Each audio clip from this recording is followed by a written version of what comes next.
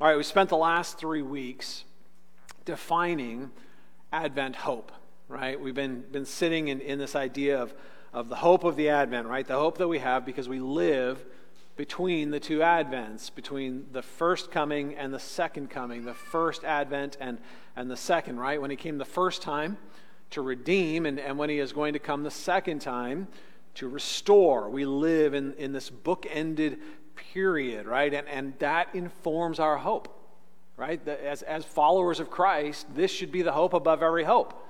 This should be the hope that is the anchor of our souls. This should be the hope that ultimately allows us to make sense of all the other things going on, right? This tension of living between the two comings, right? Knowing that he has come and he has paid the price of our redemption, and he is coming and he will bring the full fulfillment of restoration. Now this week, we moved on to the second candle. We lit the candle of peace, right? Having the right hope, having Advent hope, will lead us to experience true peace, right? True peace is anchored in having the right hope. In my conversations with people, nothing's really changed, right? There are a few topics that seem to dominate conversations. Because it's dominating people's minds. It's what we're thinking about. It's the reality that we are living in, right? And in these conversations, man, it just seems like peace is really, really elusive these days. I think it is all the time, honestly, but I think maybe we're more aware of it because we have fewer distractions. We have fewer ways of just kind of, distracting ourselves from our anxiety or our restlessness. There's only so many things you can do in the four walls of your own home before you start going stir crazy, right? And so people are struggling, right? We are struggling with anxiety and nervous energy. I had a conversation recently with one of my mentors, a good friend, a guy named Elliot Grudem. And Elliot had a great metaphor that helped me kind of make sense of leadership, pastoral leadership during the season. He said, pastoral leadership right now is like you're driving a bus up a mountain road, and it's right next to a precipice, right? And so you should have beautiful views, and it should be both a challenge but also very rewarding. The problem is you're doing it in a fog that doesn't allow you to see more than a foot in front of your bus, and so you're inching along, and it takes all of your energy to go the next foot, right? Because you're right next to a deadly drop-off. You can't see what's coming. You're inching along. And in fact, the fog is so thick, you don't even know how big your bus is anymore, right? You don't even know how many people are with you. You don't know how many people have fallen off the side or how many people got on the bus, right? It's just this vague sense that we're all kind of moving up this hill in this fog. And that's an exhausting way to go up a mountain, y'all. Mountains can be exhausting anyway, but doing it like that is doubly exhausting because it takes all of your energy to just simply move a foot at a time. And a lot of us are feeling that fatigue. A lot of us are feeling that restless energy of just putting out a tremendous amount of energy, but not moving very far as a result, right? The fog is thick, and the fatigue and the restless anxiety are real. And of course, things take so long, right? We're still in the middle of this COVID thing, right? This COVID thing, holy cow, right? When it kicked in last, 10 years ago, it was like this thing where you knew somebody who had COVID, right? And now I'm like, I know so many people who have it or have had it, and for a lot of us, it's really coming a lot closer to home. This last week, we had an old friend pass away. Right? She and her husband went to a family gathering at Halloween, and somebody there was contagious and asymptomatic, and spread it, and she and her husband got it, and it wasn't long before she was in the hospital, and she passed away last week. And there are more and more of these stories that are just landing closer and closer to home. And the people on the front lines. Remember when we used to get in the parking lots at the hospitals and wave at all of the nurses and doctors and express our thanks, and it's worse now than it's been. Right? We're moving into a stage where we're moving into the absolute worst stage of this thing, and nobody's driving to the parking lots anymore. Right? We have people who are laboring unseen and increasingly unthanked under ridiculously exhausting and stressful situations. And it's not just doctors and nurses and first responders and those that are in child protective services, and it's hard for all of us. It's hard for all of us. This thing is just intense pressure, right? And it doesn't seem to let up, and it's not going to let up, especially as we move through the winter and we're seeing the spikes continue, right? And then in the background, we've got this election that will never end, right? It's like one of those old Chevys that when you try to shut it off, it just keeps it just, it rattles in your driveway for the next 20 minutes trying to shut off. And it feels like there's just this continual drain, continual anxiety. And then, of course, we got the holidays coming up, right? Holidays are always great, right? From a distance. And then they get close, and then it's like, oh, yeah, that's what that's like, right? We have the stress of family. We have the stress of the event. We have stress of meeting expectations. We have the stress of loneliness. We have the stress of isolation. And now we have this stress of not only dealing with people's expectations, but dealing with expectations at a distance and disappointments and all of these things that compound it, right? And so we start hoping. We start hoping, right? We start hoping that the pandemic will be over faster than they say it will.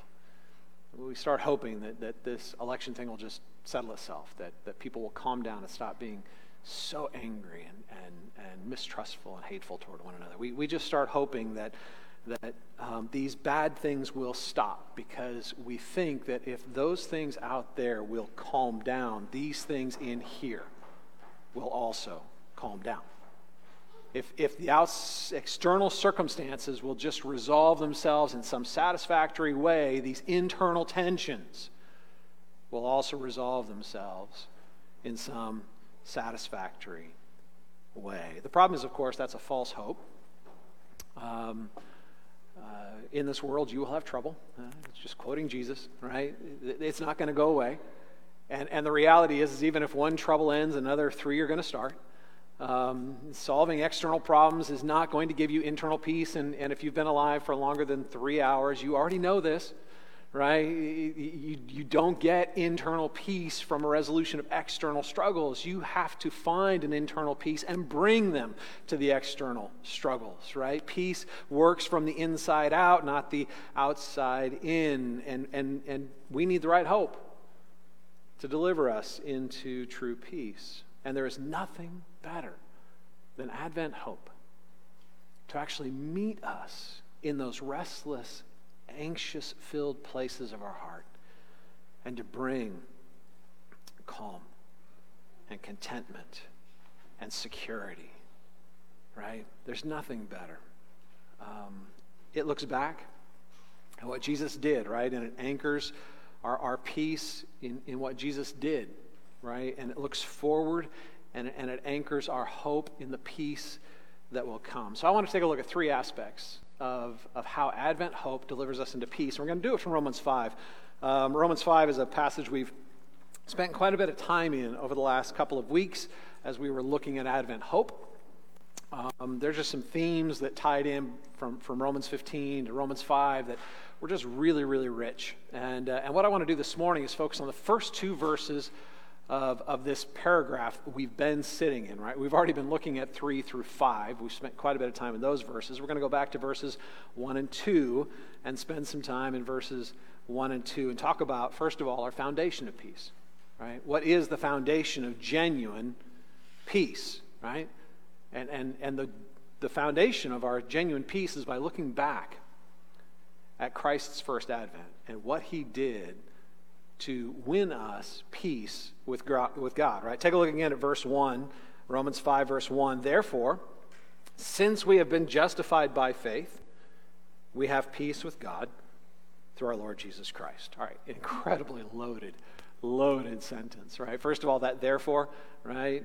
Always remember, you always got to pause, right? When you see a therefore, you got to stop and ask why, what it's there for, right? One of my old instructors told me that, and every time I read therefore, I hear that in the back of my head, right?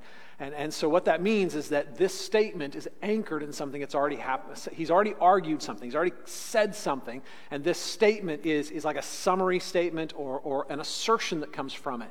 And here Paul is looking back to chapters 3 and 4 of Romans, right? He's looking back to this incredibly rich argument that he has already presented, right? In chapter 3, He's presenting Christ as the one who has solved our greatest problem, right? That Jesus came and redeemed us. That was one of the critical words of chapter 3, right? He redeemed us. He paid the price to set us free, right? And he did it by becoming our propitiation, right, before God, right? Propitiation is a word that simply means satisfaction. He became the satisfaction to the debt that we owed. Right? He became dissatisfaction by becoming our substitute in judgment.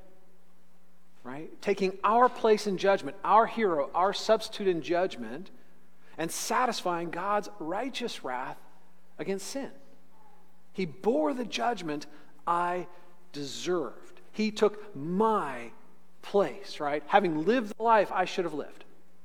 The perfect life of a man created in the image of God, fully bearing the responsibility of that image out to creation, right? He did that. He lived the life I should have lived, and then he died the death I deserved to die. He took my death in my place, and then he rose again, showing that the payment was complete, that God was indeed truly satisfied, that death had swallowed my hero, but my hero was greater than death. And he broke back out, and in breaking out, he not only won his own way to resurrection, but he won mine too. As my hero, as my substitute, he took that journey on my behalf, right? And then we move into chapter 4 of Romans, where Paul has this extended argument where he's talking about how this incredible gift of forgiveness, of redemption, of being set free comes to me by grace through faith. That this gift can't be earned, that this gift can't be deserved, that this gift, in fact, only comes to those who don't deserve it. One of the most beautiful verses in Romans 4, God justifies the ungodly, right? Not the self-righteous, not those who fix themselves, not those who work really, really hard and create a great image, not those who live a life worthy of no, all are sinners and fall short of the glory of God. He's already established that in 3, right? No, God justifies the ungodly by grace through faith. It's extended to us as unmerited, unearned love and favor. It is simply a free gift that is to be received by simply responding to the love of God with a responding love, to the promise of God with a responding trust. And when we respond in trust to the promise of the gospel, we are in fact redeemed.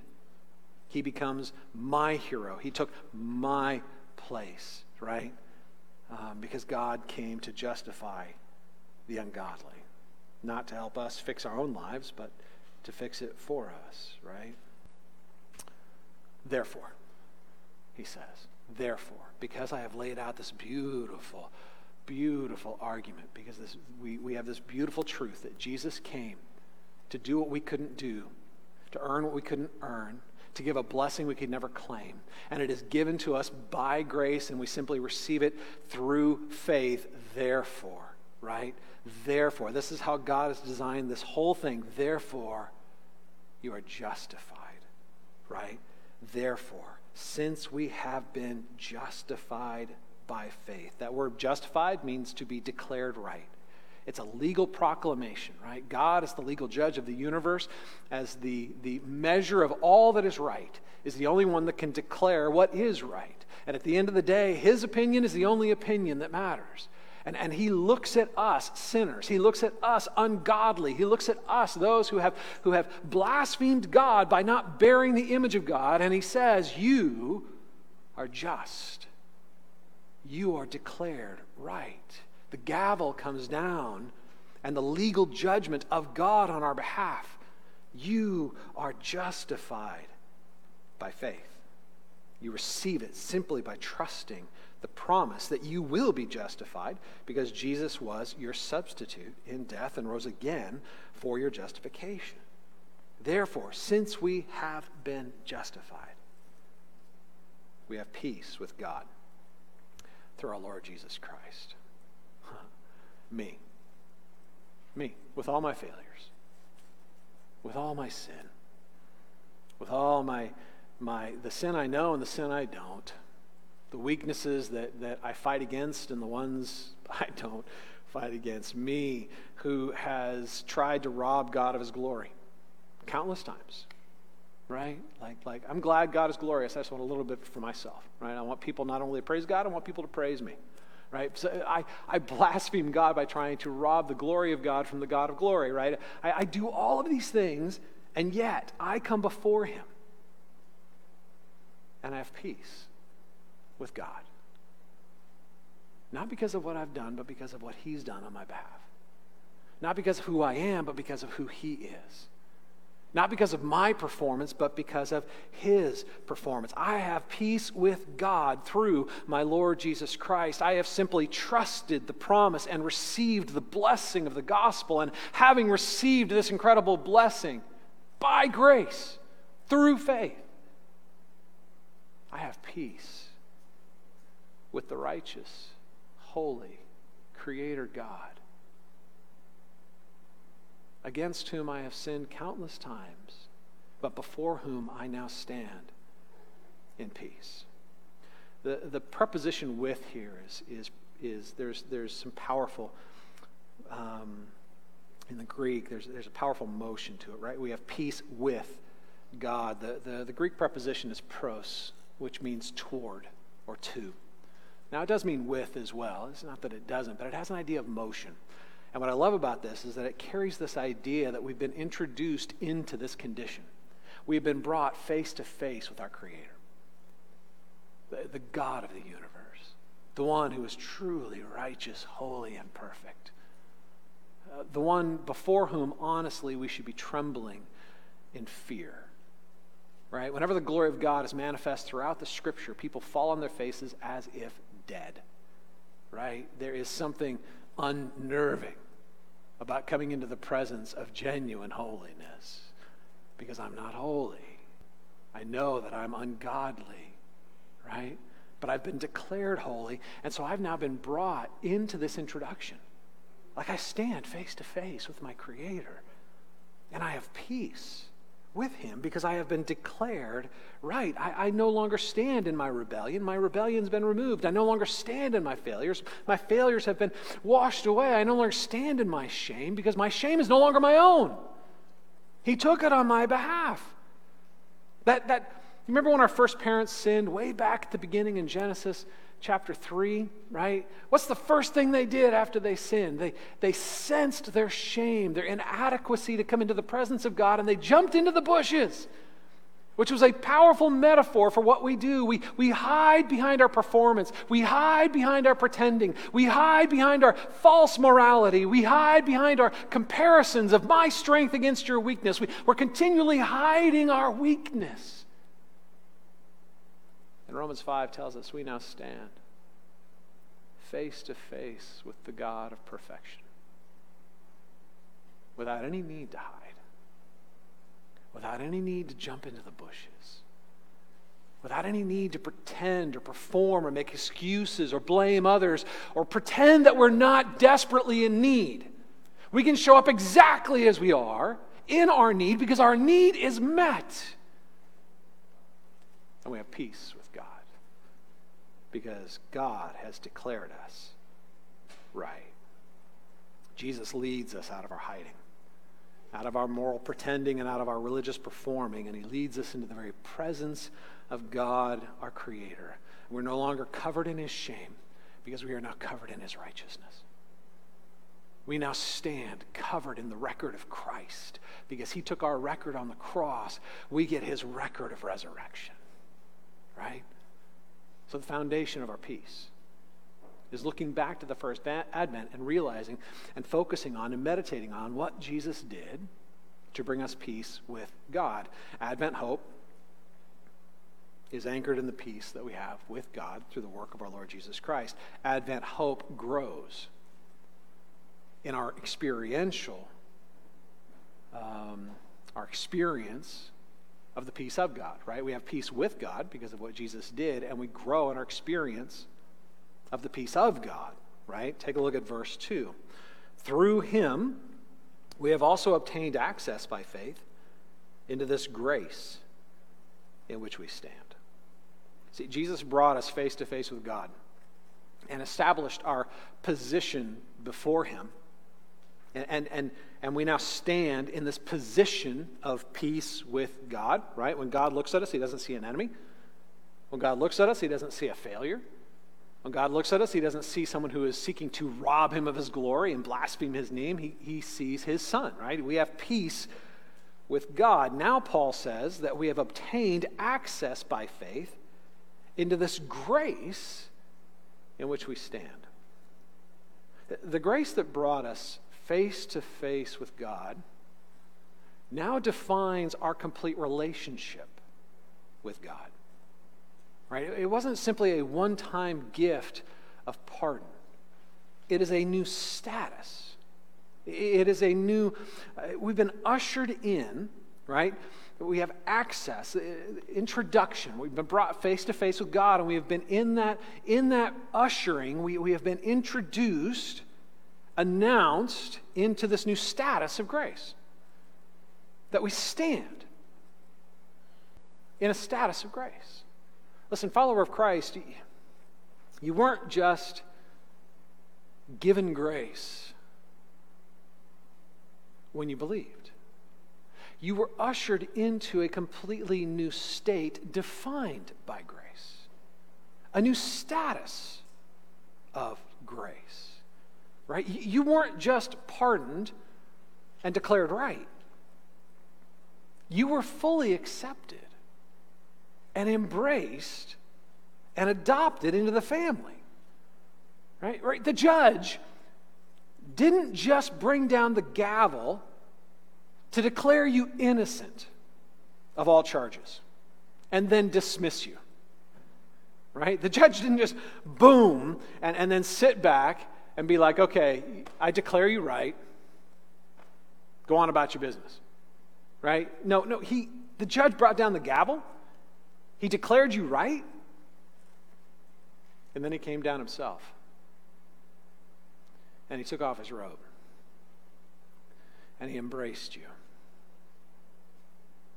And he invited you into his inner chamber where there is a table of grace.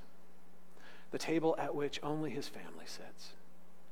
The table at which it is the outpouring of his delight. You are not simply forgiven. You are also adopted. You are not simply cleansed of your past record. You are invited and ushered in to an entirely new experience of the unfettered, unreserved, unblemished, uncritical love of God. He hugged you and he brought you in. He didn't just pardon you, he adopted you. And you now have access, continual access, to this incredible privilege of grace. But what happens when you sin again? What happens when okay, yeah, I confess my sin and he forgave me, but what happens when I do it again? And what happens when it actually becomes a chronic problem in my life? Not only do I do it again, but I do it again and again and again and again. And what happens when I not only do it by accident, but I do it on purpose? And what happens when my failure is so great in my own eyes that I can't imagine loving myself, let alone the God of the universe loving me? What happens then? What happens when you in your daily life don't match what he has declared you to be by his decree? There's something really beautiful about this verb, given access, is the tense. Again, English nerd coming out. Tense indicates when an action takes place.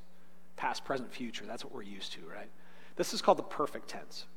And the perfect tense means something that occurred in the past but has ongoing present implications. Right? So it occurred in the past, but the effects are ongoing. You were given access, and you continue having access. Like it is an ever-present invitation back into the circle and experience of grace. You don't lose your access. You didn't earn it. You don't unearn it. You didn't buy it. You can't lose it. It is your gift by grace. It is an ever-present invitation back to the table of grace. It's a remarkable thing. We have been given access into this grace in which we stand. And we grow. Here's the thing. You don't lose the grace that Christ has won for you, but you do at times lose your experience of it, don't you? You don't lose the gift, but you often lose the internal experience of that gift. Right? You never lose everything Christ has won for you, but you often don't experience much of what Christ has won for you. Right? So we grow in this experience of grace by growing in our faith to experience it.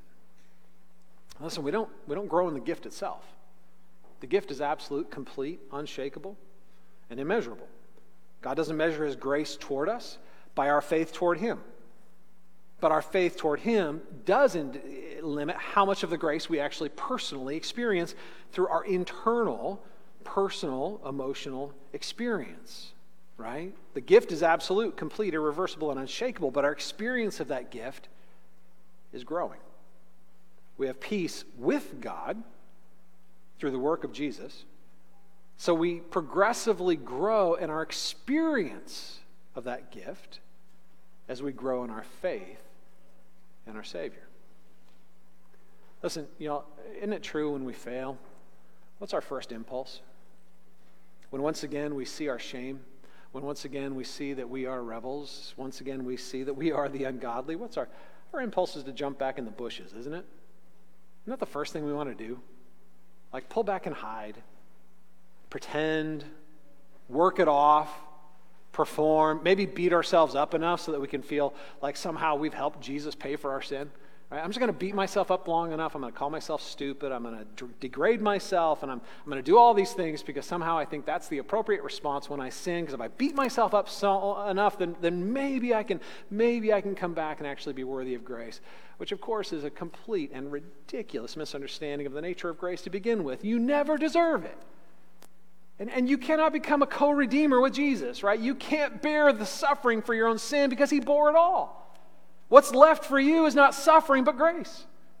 What's left for you is not your best efforts to earn it, but to learn how to receive it and rest in it. You, in fact, are transformed not by trying to be worthy of it, but by recognizing you can't be, and instead resting in the love of God that actually makes you worthy. That's when you are transformed. That's when you are changed. When you learn to rest. And it's as you learn to rest that you will experience the peace.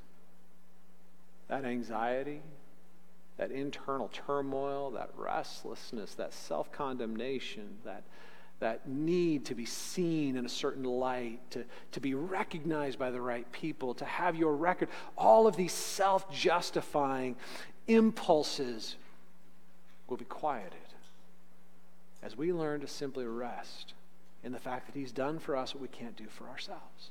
We grow in our experience of the peace of God as we learn to rest in our peace with God. As we learn and grow in our faith that there really is no need for us to fear. The grace really is undeserved, unmerited, unmeasured, boundless love. That God is not sitting back, disappointed, waiting for you to fix yourself or prove yourself or stop being in so much need. When you can actually hear Jesus as he whispers to you that you are free of judgment. That his love for you is boundless in its scope and unfettered in its expression. When you can listen and believe to the quiet whisper when Jesus says, I died so you can live. I was condemned so you could be justified. I paid your price. Come back to the table of grace. See, as we grow in faith, in a responding love to that love, in a responding trust to that promise, as we grow in faith, we will grow in our experience of internal peace. As we simply come to rest in the reality that God is not disappointed in you. God is not waiting for you to live up to your potential. God is not sitting back with his arms crossed, wondering when you're going to stop being so needy. He's running towards you. Like the father in the prodigal son, when he sees his son coming at a great distance, the father, to his own humiliation, picks up his robes and does what no Jewish man in that culture ever did. He ran to his son. And he embraced his son. And he put his robe on his son. And he gave the ring of authority to his son. Not because he deserved it, not because he earned it, but because the Father loved. Listen, y'all, he's not waiting on you to prove yourself. He's gently calling you to stop. To stop working, stop restlessly fixing, stop pretending, stop performing, get out of the bushes. And come to the embrace.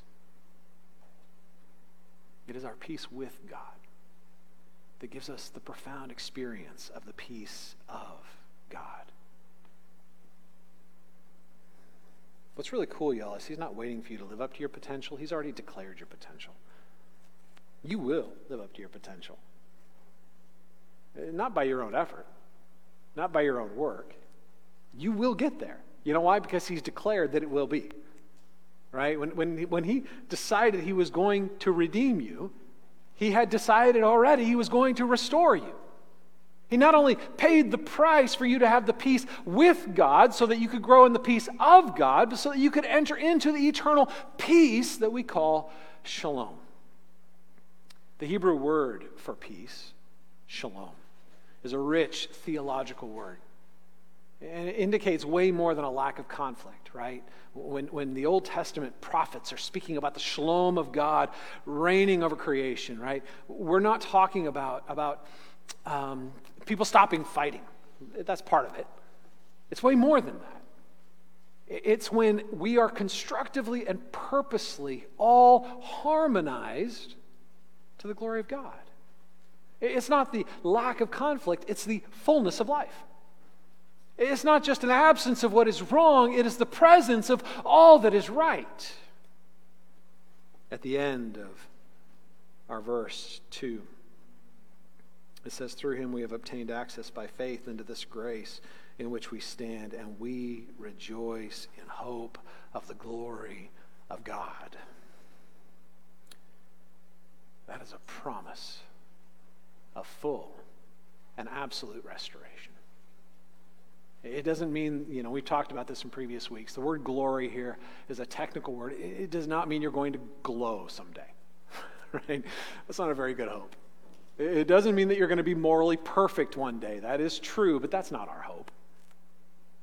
The hope of the glory of God is that you will be what you were created to be.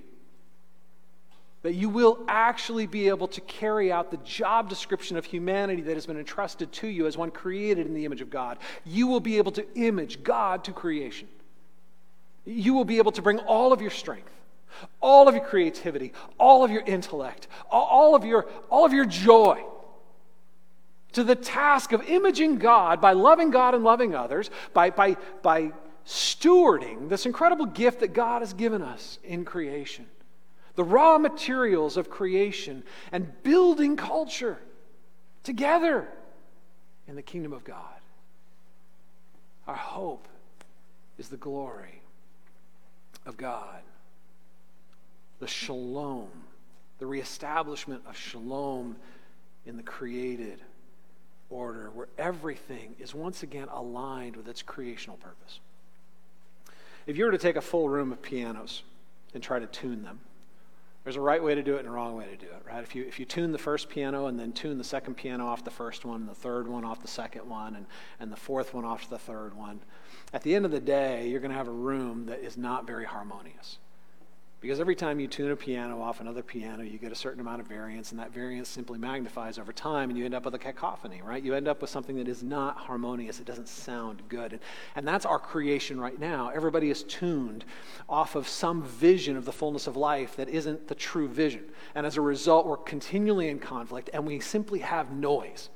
We have noise in the culture, we have noise in politics, we have noise in the church, we have noise in our families. We have this continual noise. The shalom of God is when there is a single pitch off which everything else is tuned, when every piano is tuned to the same note, not to one another in competition or comparison, but to the same note. And as a result, you end up with a beautiful harmony, more profound than anything you can ever imagine. When everything is once again aligned with its creational purpose, you end up with something transcendently beautiful. Paul says we rejoice in the hope of the glory of God. We look forward with yearning. We look back with gratitude. We look forward with yearning. We find peace with God because of the first coming of Christ. We experience the peace of God as we grow in our faith in what He's done. And we grow in our yearning as we look forward to the shalom of God, the peace of God, once again reestablished in all of creation. You know, how silly is it for us to get worked up about such temporary things like elections? As if our peace could be established by something as insignificant as a temporary election in a temporary kingdom, in a temporary moment between the two advents. How silly is it for us to get all wrapped up in anxiety about wearing masks or not wearing masks, or how long is this going to last, when this is one moment, a difficult moment, but one moment in a series of moments that are telling a story when we already know the beginning and ending of the story. It's one difficult moment in a story with a glorious ending. We know what's coming because we know who came. This is the source of our peace, when our Advent hope is our primary hope. And we allow that hope to inform our peace. And we are settled. And every day we wake up with the realization, again, the shocking realization, that our greatest debt has already been paid. And our greatest problem has already been solved. And our greatest blessing has already been given. We look back for its foundation. We look forward to its fulfillment. And in the middle, we grow in the peace that only comes from resting on who He is and what He's done. Listen, y'all, instead of trying to change the circumstances around you in the hope that somehow that is going to change the anxiety and the restlessness and the difficulty in your own heart, recognize That what you need is by faith to enter in to the peace that is yours in Christ. And then you will be able to bring that peace to the circumstances around you. And you will become a peacemaker instead of a peace taker. You will actually be a blessing as you bring the peace that Christ has established into your heart, into the conflict, into the fear, into the anxiety that surrounds us daily. And in so doing, we get to be a witness once again. Not only do we get to experience the grace, we get to share it with others. Not only do we get to taste the peace, we get to invite others. Not only do we get to come to the banquet table, we've been given a free pass to give away as many invitations as we can. People need us to come to them not with our anxiety, but with our joy. And we need to recenter ourselves on the person and work of Christ, to recenter ourselves on our peace with God so we can experience our peace, the peace of God, and awaken that hunger for the restoration of the peace of God in all of creation. We need it, our neighbors need it, our families need it. And praise God, we have peace because of our Lord Jesus Christ. I'm going to close this in a word of prayer. We are going to share communion together. And then we'll close in song. We close this in prayer. Father, I thank you that you paid the price for our peace, that Scripture says we were at enmity with you. We were actually enemies. We were hostile combatants. In our sin, we competed with you instead of resting on you. We saw your glory as something to be claimed for our own.